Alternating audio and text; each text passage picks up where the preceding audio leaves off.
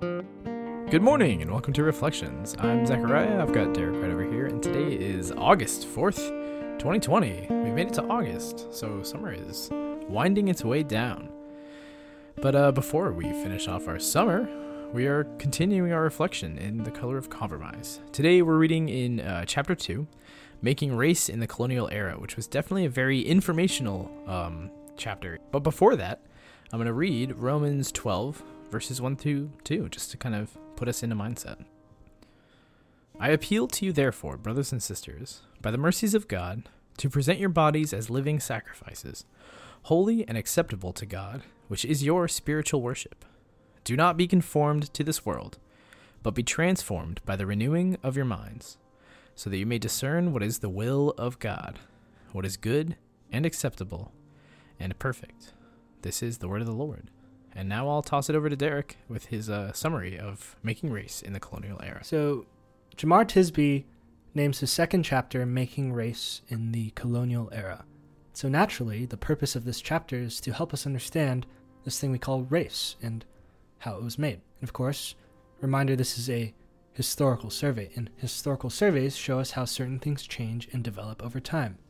So Tisby puts us in the time period between the 1500s to the 1800s.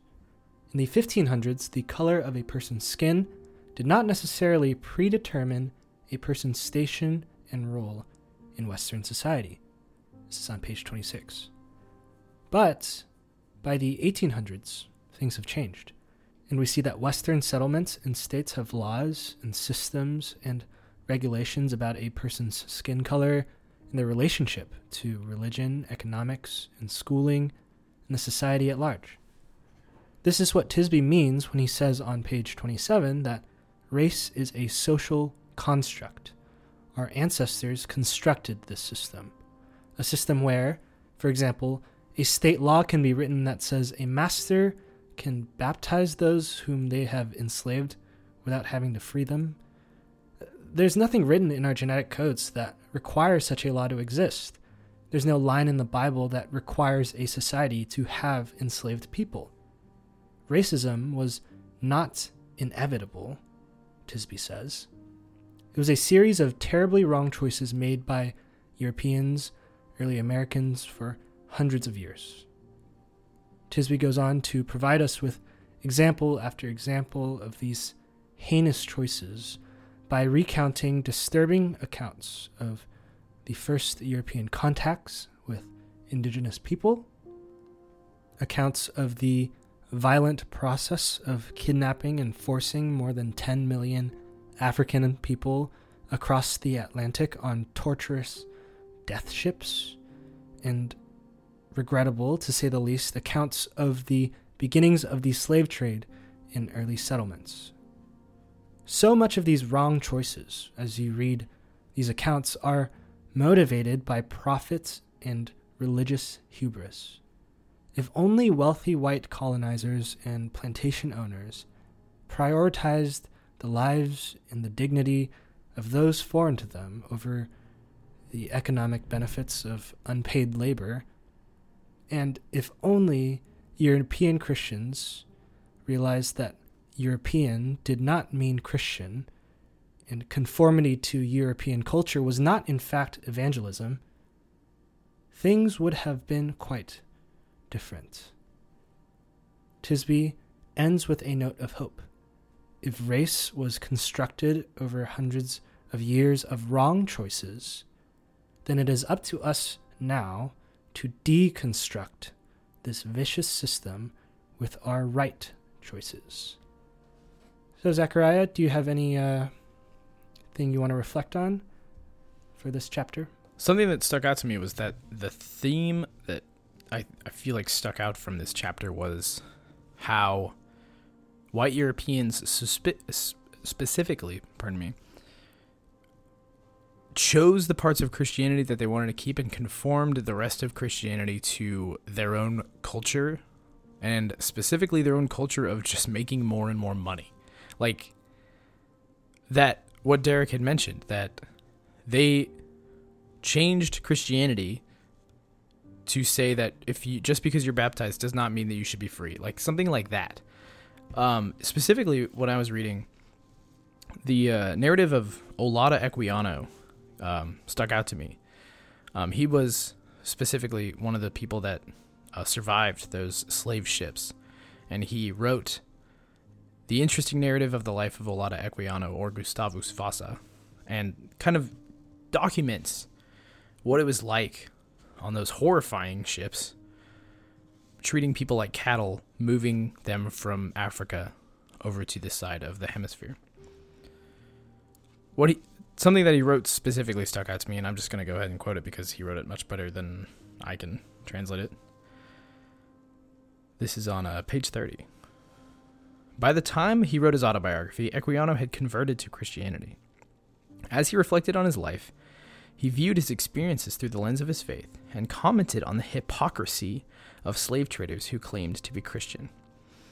Recollecting on the repeated rape of African women by slave traders aboard the ship, Equiano wrote that this was a disgrace not only of Christians but of men. I have even known them to gratify their brutal passions with females not yet 10 years old. On the kidnapping of unsuspecting Africans and their separation from family, Equiano asked, "O ye nominal Christians, might not an African ask you, learned you this from your God, who says unto you, do unto all men as you would men should do unto you?" Black people immediately detected the hypocrisy of American-style slavery. They knew the inconsistencies of the faith from the rank odors, the chains, the blood, and the misery that accompanied their life of bondage. Instead of abandoning Christianity, though, black people went directly to the teachings of Jesus and challenged white people to demonstrate integrity. So definitely not easy to hear, not easy to read, but it is part of our history as American Christians. This is the kind of thing that we need to deconstruct. This kind of evil that our ancestors in the faith committed. And I think Tisby specifically hits it right on the head. Black people went directly to the teachings of Jesus and challenged white people to demonstrate integrity. Sometimes we need to be called out, especially as white Christians. I know growing up that I didn't really know any of this. And learning it in college and learning it in seminary, like these are things that I need to learn in order to, like in the last chapter, repent, leading to reconciliation, leading to equality. This is the kind of thing that I think why we read these books, so that we can learn about our history, the bad parts, lots of bad parts, and the good stuff. But we have to take our history and move forward. We have to follow Jesus into the future of reconciliation and love. And I think that is what Jemar Tisby hits on the head. Derek, what do you think? Yeah, I think you're completely right. We need to be called out. And I think two of the major, themes or major points of sin I see in these accounts are the greed for profit, like you mentioned. The owners wanted their unpaid labor. It was much more efficient. You get way more money, obviously, if somebody works for you for free. So love of money is one vice that is being called out. And the other vice is the conflation of European cultural norms with Christianity. And to me, that's a sign of pride. That's thinking, oh, you know what? We've got it right.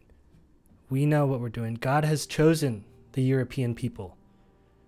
And we are the ones now who are going to bring this, and everybody has to conform to us.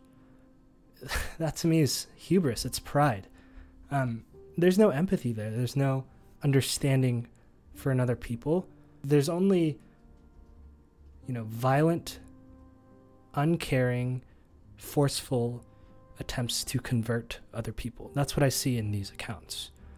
And so today, I think what's being called out, of course, racism is this big thing. And of course, we need to be less racist. And I'm not saying that, greed and religious hubris are the reasons why racism exists. But those are intimately tied to racism. And I think if there's anything that we can work on in our day and age, any right choice we can make to correct these hundreds and thousands, millions of wrong choices, it's to think about, one, our love of money and wealth and comfort, and two, think about how we might have conflated our Christianity, our belief in God, with our culture, with what we're used to. I think culture, there's a whole bunch of ways you can explain it. The way I think of it, I can't remember what book this is from, but they describe culture as ways of living, practices of a community, how your community, how your society lives life.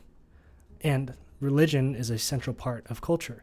And it's hard to distinguish, what is Christianity, what is my religion, and what is my culture. But it's on us, I think, to be deeply self-reflective and consider seriously what might be cultural and what might be of God. And that's why I wanted to include that passage from Romans 12:2. I think Paul is aware of this. He knows the temptation to conflate your religion, conflate your belief in God with your culture, what you're used to, right? And he calls the people who lived in Rome, in a culture heavily inundated with Greek mythology and life, he called them to be above that. He didn't ask them to conflate their belief in God with Greek culture. No, he says, do not be conformed to this world. You are the image of God. You're not the image of Caesar or anyone else on this world. You are a citizen of heaven. So the application, I think, as we close down this session of reflections, is to reflect on these two vices, which taints all of us. Our love for money. I'm reminded of what Jesus says. You cannot serve both God and mammon, and money and wealth. It's one or the other. And two, when's the last time you reflected on the relationship between Christianity and American culture? How does that play out in your life? There's a lot of gray areas between the two. And the more we think about it, the more we consider it, the more we put it on the front of our minds, the clearer, I think, those lines will become. So, Zechariah, would you pray us out? Of course. Lord, we pray for the strength to listen to our past and the wisdom to walk into the future. We repent of the sins of our ancestors and pray for a future filled with your glory, one where all people stand before you in love and equality and humility. Thank you for your grace, and let us walk in your grace to become more loving to those around us. Amen. May the Lord bless you and keep you. The Lord make his face to shine upon you and be gracious to you. The Lord lift up his countenance upon you and give you peace. Blessings.